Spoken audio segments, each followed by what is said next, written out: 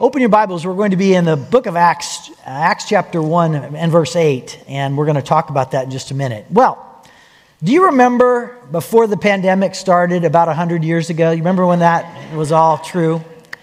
Well, there was something that happened in 2019. It was actually April 15th, 2019, and the world stood aghast in horror over something that happened that day. And I've got a picture on the screen right here of the event that happened that day. You remember that? If I just told you that it was just 3 years ago, you would barely believe it. I don't know why, but I thought that was a long time ago. The church at Notre Dame burned significantly. There's a kind of a wide action shot and then one in close to where you could really see where the spires were burning and just the tragic loss really of that, of an iconic building of that magnitude. Just to give you an idea, this church building was built all the way back in started in the 4th century. It was a church that began over the top of a temple dedicated to the god Jupiter. And so again, the church began really at that ground. It expanded a little bit more in the 9th century and became a full-fledged basilica. But then it stretched and was a 200-year building period that ended in 1345 that included more than 1,000 workers and again stretched over a 200-year period to be the cathedral that we know of it today. It has now had more than $1 billion pledged to rebuild the structure. And I've got the scaffolding here, a picture of the scaffolding that's up right now that they're doing and rebuilding that. Well, here's my question for you. And I would have loved to have been in a meeting as they were talking about this. But, you go back and look at the plans. Were there plans 800 years ago? I mean, can you go pull those back out and look at those? I think probably not. And so there's this big debate of how do we know what to rebuild? And what materials do we use? Building processes have changed mightily in 1,000 years. And so how do you even approach this? And I mean, they had to probably go back and look at pictures to say, oh, that's right, that's what was there. Let's do that. And they had to go look at some of the remaining building materials to say, oh, that's right, we used that material there. We need to reuse that again. And so there was this big process to decide what was rebuilt at that site at the Church of Notre Dame in Paris. Well, there's sometimes things need to be rebuilt. There's things that need thoughtfulness and planning to rebuild.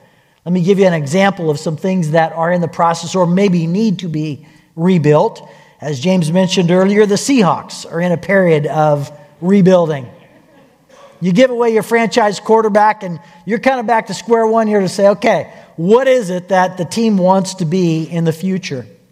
Many structures in the Ukraine are going to need to be rebuilt, sadly, right? And we're all seeing that and just heartbroken. Obviously, things are still being broken and bombed right now, so you're probably not going to start the rebuilding process, but that's going to occur. Something's going to be rebuilt there. Maybe on a more personal level, maybe some relationships need to be rebuilt. I'm thinking maybe even of a marriage.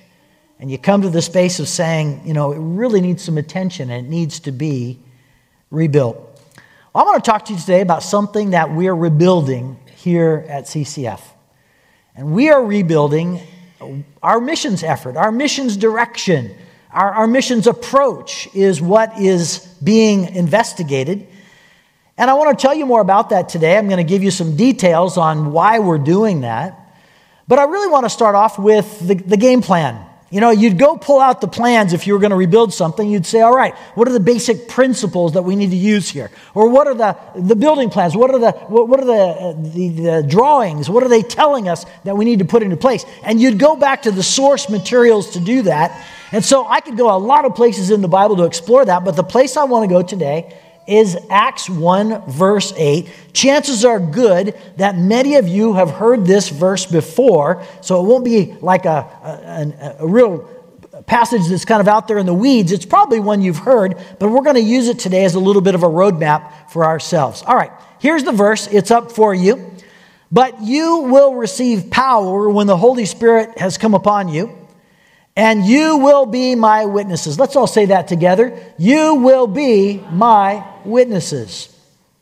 You'll be my witnesses in Jerusalem and in Judea and Samaria and to the ends of the earth. I want you to notice a few things about this passage. Leave it up there for just a few minutes for us, Bernardo. You'll notice here that you're going to receive some power. The Holy Spirit. This was originally the disciples who had seen Jesus, lived with Jesus. They watched him teach. They watched him actually die and rise again. And they're waiting in Jerusalem. And Jesus tells them before he ascends, you're going to receive power. The Holy Spirit's going to come and indwell you. This is going to be magnificent. You never experienced this before, and this is going to happen to you. And you're going to be empowered for a specific purpose, to be witnesses. What is a witness? Let's remember that, just the basic definition. A witness is somebody who tells others what they saw, what they experienced, what they saw with their eyes or experienced with their hands. They're going and witnessing and telling somebody else, well, this is what I saw. This is my testimony, as it were. And so the disciples are going to be witnesses, but he gives this a geographic significance or a geographic boundary. In order for us to make sure that we're understanding what he's saying here, let's go back into the first century, and he's going to give a little geography lesson to the disciples about how the gospel is going to spread. I've got a picture here of the ancient map of Israel, and you'll notice that right in the center there is Jerusalem. That's going to be the capital city. And so the gospel's going to start in Jerusalem. Then it's going to spread through Judea, which is the region. You might call it the county, or perhaps I guess the county would be the better word. I mean, a good example of that, if you think of Seattle, you think it's in King County. That's the broader region. And so he's saying the gospel is going to spread from Jerusalem to Judea, then to Samaria. And Samaria is that region just to the north. And if we're Jews, we're like, ooh, head scratcher there, because the Samaritans live in Samaria, and we don't much like those people. And Jesus is saying, guess what? The gospel even spreads to people that are not like you, and that sometimes you don't even like, but the gospel has a tendency to do that, and the gospel is going to spread in that region. And then he says it's going to spread to the ends of the earth. And if you look at the book of Acts is built on the premise there in Acts 1:8. And so you see the gospel spread out, and it starts in Jerusalem and continues to spread out, and it goes out in concentric circles. I've got another picture here of some concentric circles, and it's like it's a pebble that goes into the pond, and then the waves just keep on spreading out. And so you can see that the gospel is continuing to spread. Well, I'm here to tell you that the church was just grappling to catch up. The Holy Spirit is the one who's coming and doing this work, and the church is just scratching their heads and trying to figure out, how do we even keep up with what's going on here? And again, all they could do was like send a representative. So they find out Cornelius, if you remember the story, is a Roman soldier. He and his whole family in Caesarea, a little ways away, they find the Lord through Peter, and the church hears about it. What do? They send a representative to say, what just happened? There's a church that's established all the way up north in a place called Antioch of Syria. And again, the church is like, what? You're kidding. The gospel spread up there too? Send a representative. Let's figure out. So the church is just trying to catch up with the work of the Holy Spirit. And that's why, again, if I were completely in charge, I would name the book of Acts the Acts of the Holy Spirit, not the Acts of the Apostles. Because it's really the story of how the Holy Spirit is going and spreading this message, and the church is attempting to catch up with that. Well, I'm here to tell you that is the game plan back then. Jesus said this is the way the gospel was going to spread: Jerusalem, Judea, Samaria, and the ends of the earth. And that's still the game plan today. That's still what's happening today. The gospel is being spread over all of the world. And the church, in many cases, is still trying to catch up with what the Holy Spirit is all about. And there's still places in the world today where people have not had an opportunity to hear about our Lord, to hear about His grace, to hear about His love, to have a church that's in their own area. And that's what's occurring. That's the template that's still occurring today. We have a missionary God. He cares about people all over the world, and He gives the same marching orders to us today, the same basic plan as what the original disciples had. Well, over the years, we have had a wonderful stretch of interest and concern and expression of our missions desire.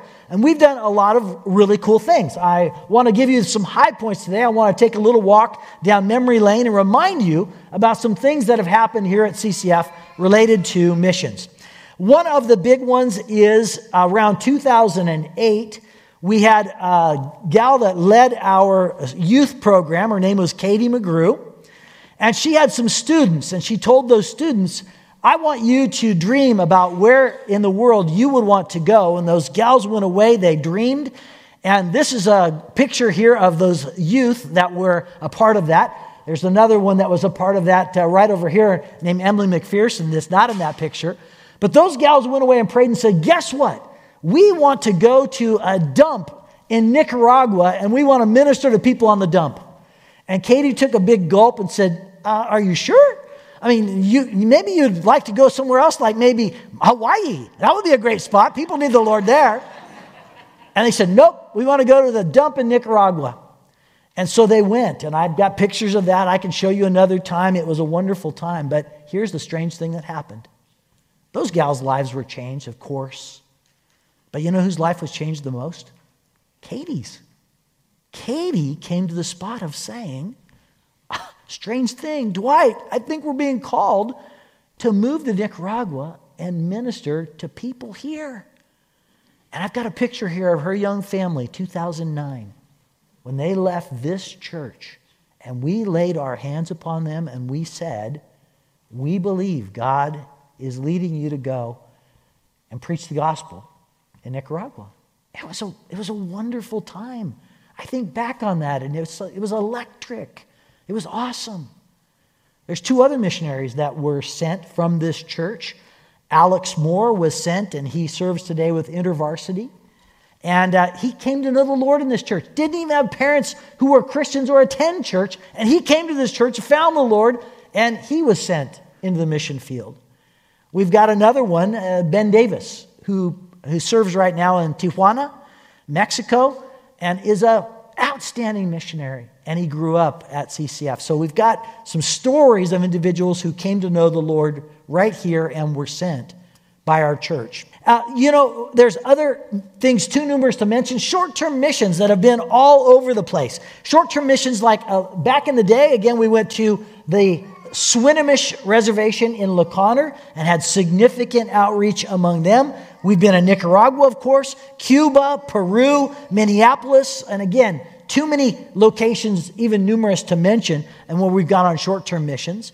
I've got one that's a blast from the past. I'm going to have you raise your hand if you remember this, but we went to Baja, Mexico one year, and we did something really cool, and I've got pictures of it. We put a car in the parking lot, and you got to take a swing at the car in order to raise money for the Baja trip. Raise your hand if you were there and you remember that.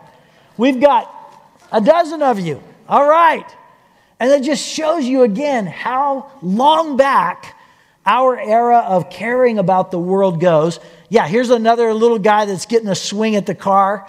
I think we need to do something like that again. That just looks fun. I just like that. So again, creative stuff. There's been good periods. But, we can't lull ourselves into any false sense of security because we've also faced some challenges. One of the biggest challenges that we faced most recently is that there is a small group of people that have predominantly taken the reins for praying and managing and communicating and sharing funding and all of the things that are related to our missionaries. And I want to give a hat tip to the group that over so many years has cared for our missions efforts in those ways. But if we're to be honest, that group has all gotten a little bit older now. They've run out of gas. And, again, we're saying thank you for those years of great service. But as a result of them kind of doing that so well, it hasn't really been a job for all of us. It's been a job that's been, comfortably taken care of over there, but it hasn't necessarily been for all of us. And so it's been a small group of very committed people that love missions and missionaries that have done the predominant work. But as they have begun to kind of fade in some of those abilities, it's been that train coming down the track, and I've seen it coming. It's like, Lord, what are you going to do once that group can't continue on anymore? And that day arrived. That day arrived kind of during the pandemic, maybe about 1 year ago. And we said, what are we going to do next? And the elders prayed and prayed and prayed about that. And we ran across a man who runs an organization called 1615. His name is Matthew Ellison. And the organization 1615 stands for Mark 1615, which says, go into all the creation and preach the gospel. Preach the gospel to all of creation. And that's the foundation of his organization. He's a former missions pastor. He's a former missionary. And he's helped a ton of churches think more strategically about missions. And so we said, you know what? Let's bring Matthew Ellison on and let's go ahead and kind of retool. Have some rebirth here around what it is that missions is going to look like in years to come. And so we gathered a group of people together. He said, let's find a group of people that are willing to pray and talk and explore and discern and follow God's lead. And we said, let's really get together a diverse group of individuals from the church. So let's go and find some individuals who have had a big hand and a big stake in missions over a long period of time. Let's find some people that basically almost know very little about missions. Let's find some of those. Let's find some that are involved in different ministries, different ages, single, married. Let's get just a broad swath of individuals. And we went specifically to ask some individuals to serve. And this is a group of people that were called and were on our 1615 Rethinking Missions team. And if you are a part of that team, I'd like for you to stand because we'd like to thank you for the work that you've done. If we could have you stand, if you're on that board right here, and we want to thank you again. Yeah.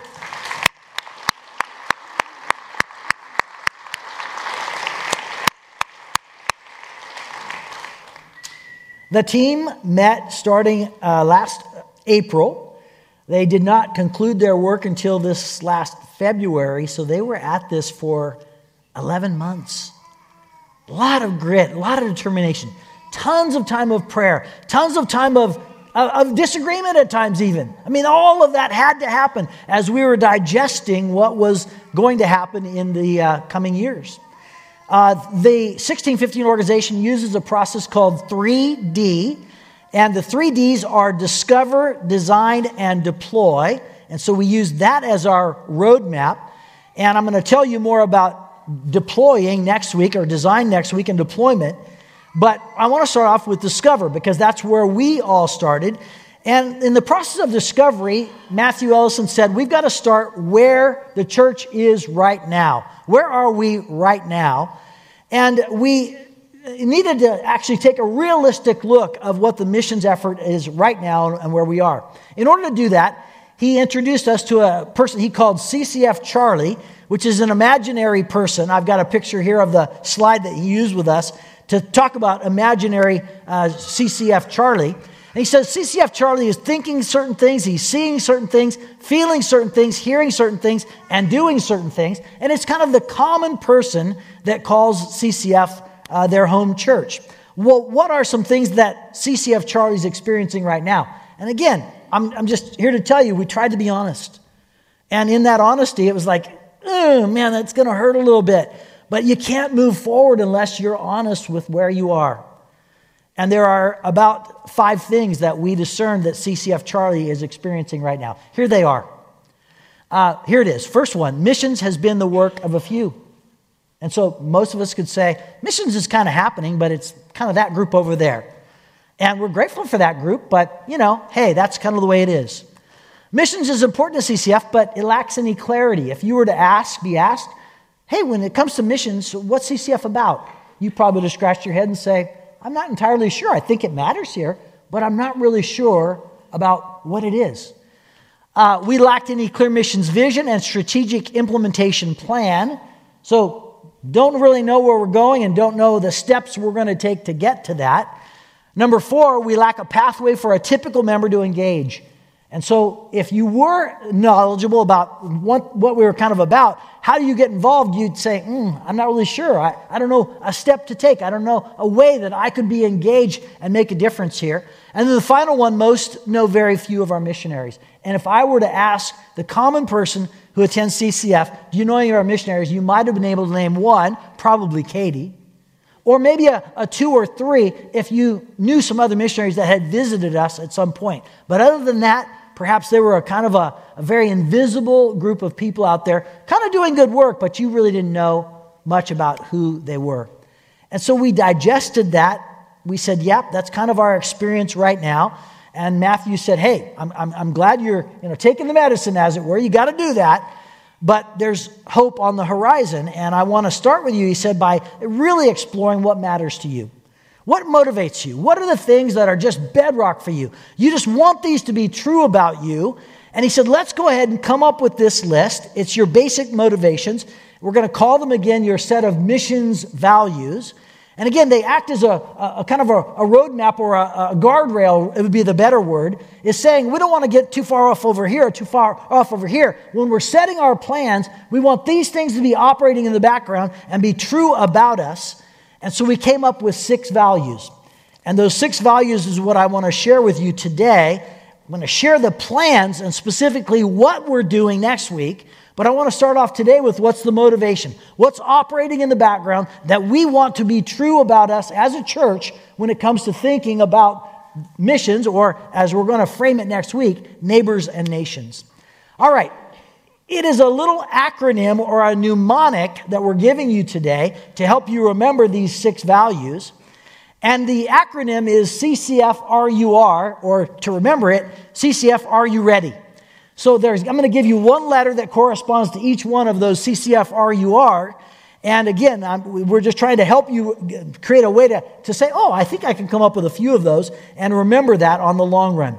All right, let me give you each of the CCF-RURs. The very first one is compelled. We are compelled. We are compelled by the love of God to share His good news with everyone, remembering that we too were once lost and in need of a Savior. I'm wondering who it is that cared for you. Who is it that cared so much about you that they shared the gospel with you? I will never forget 1984, Bruce Hassold was a man that I ended up living with that summer because I was working a summer job, and he was the man who ended up sharing the gospel with me, and I will be forever grateful to him. And this idea of being compelled, it's been across the missions effort for a long, long time. Read the Bible. All of the missionaries paid a very steep price because they were compelled in sharing the gospel. Missionaries, maybe 150 years ago, used to pack all their belongings inside of their own casket and say, likelihood is I'm not coming back, so I'm just going to take all that with me, and I'm going to go and live and preach and die in that land. And it was just because this compulsion was underneath. Today we can travel back and forth relatively easily, but we're all compelled. We want people to hear about the gospel. Do you feel that? Do you have a sadness in your heart when individuals around you don't know the Lord? And if not, what would it take to arrive at that space in which that really mattered to you? I mean, the Scriptures speak so vehemently about that and repeatedly about that. And so what does it take for us to feel that level of being compelled or compulsion? Number 2, church-wide. We pursue missions interests that engage our whole church body so that we might build up the church. In the next era of missions, we're hoping that, again, it's something all of us have the chance to do. There's a way for all of us to snap in. Imagine a church in which everybody is involved, and we get to the end of the year and we just celebrate. Wow! These are all of the ways that God used us as a church in our own neighborhood and among the nations, and we get to kind of have a celebration of that because everybody is involved. There are many entry points, and everybody has the opportunity to make a difference. So we want everything that we do now to be church-wide. We want it to be focused. We are proactively and strategically making disciples by narrowing our scope to a few things, knowing that God will multiply our work. When somebody asks you in the future, what's the church doing related to missions? I hope you have an answer to that. And I hope your answer is the same as your neighbors. We all don't have 100 different answers, but we have some similar answers. And we're saying, wow, our church is doing something really exciting, and I'm behind that. And as we set some of those priorities, there's power in that. There's power in having a common purpose. There's power in having that focus.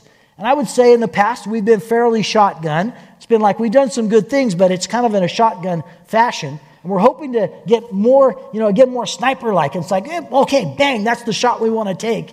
And that's exactly what we want to do. And we're hoping to get focused in what we do. Number 4 is relational. We obey the Great Commission so we can form and keep kingdom partnerships with like-minded people or organizations to achieve our mission. We want to be involved with people, not just content ourselves with writing checks. CCF, you've excelled at something. You have excelled at giving. I'm so proud of this church every time I think about giving, especially as it relates to missions. You've done a great job at that. And, we're not trying to diminish like that. We're not trying to say stop that. We're trying to say add on to that. And add on to that something that is relational, something that's intimate.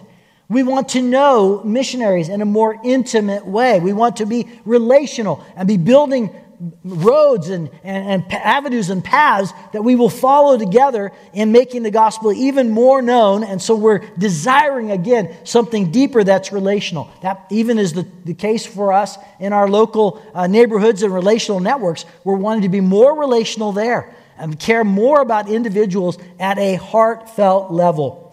All right, so we've covered the CCF. R, here's the U, unreached. We pursue those people around the world who've had the least access to the gospel.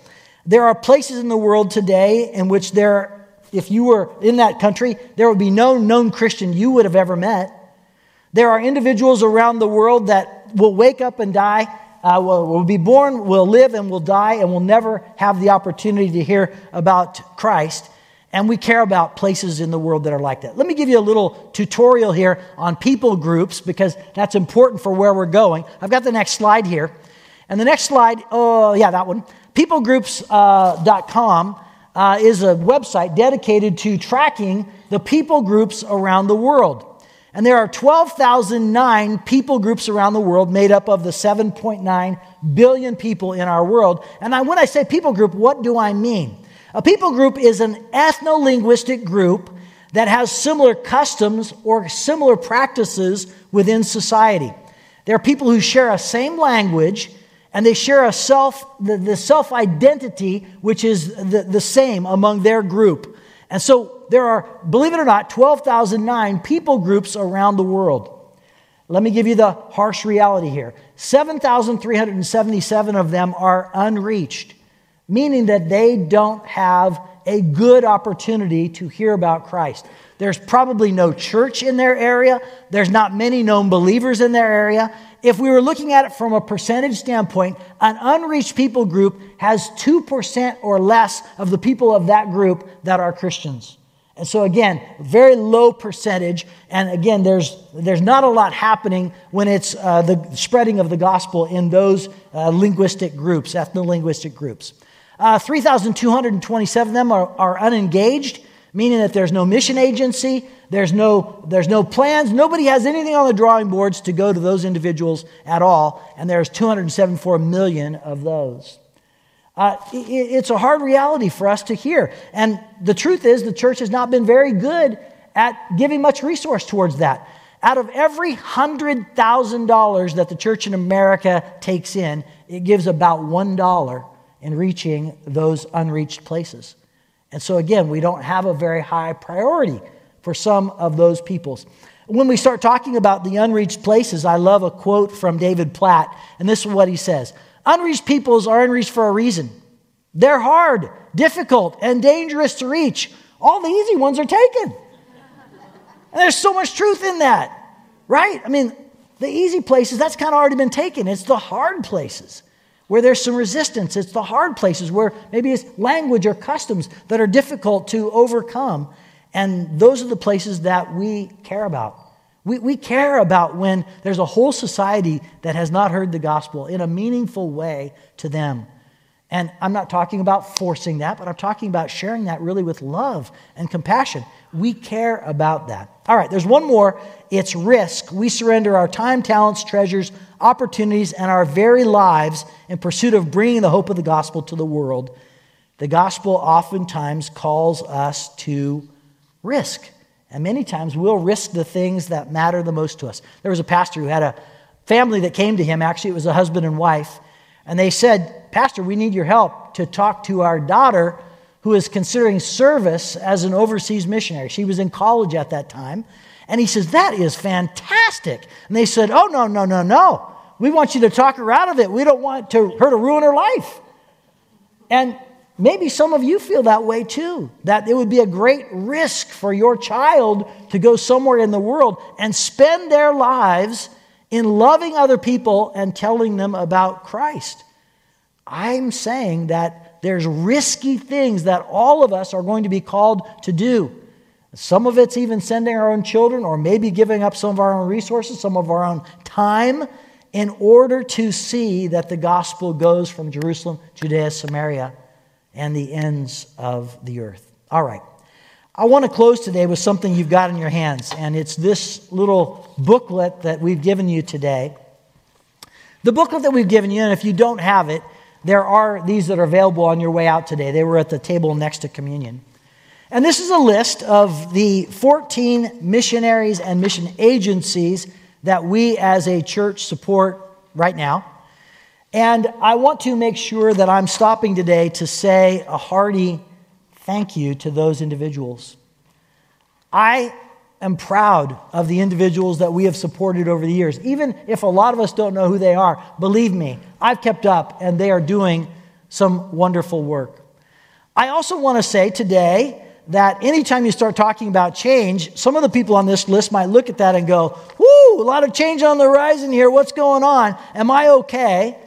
And we're saying, hey, we want to affirm the work that you've done, and there's no immediate plans to change the support level of any of our missionaries.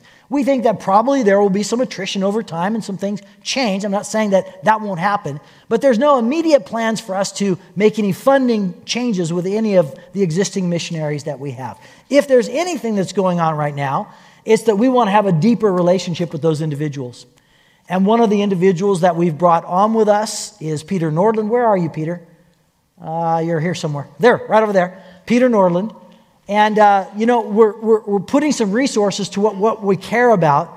And Peter Nordland has come on as our director of Neighbors and Nations, and that will make sense to you by next week. And Peter is having contact with every one of our missionaries right now to say, hey, I want to learn about you. I want you to make sure to know kind of what's happening at CCF right now. And we want to begin laying tracks towards what the next era of missions looks like at CCF. And so, Peter, thank you for that. I also want to thank Peter because he was the one that developed this booklet that's in your hands today. Again, it's got a little description of each one of our missionaries and also a prayer request. And so maybe I could ask you to pray this week. Pick out a missionary and pray this week for something that matters in their lives. You will begin to engage in the very thing that we want, is for everybody to have a part in the missions efforts at CCF. All right. Our purpose remains the same. Our procedures or our methods may change, and that's okay. But our purpose remains the same. We wish to take the gospel to all nations, starting in our own Jerusalem and spreading out all the way to the ends of the earth.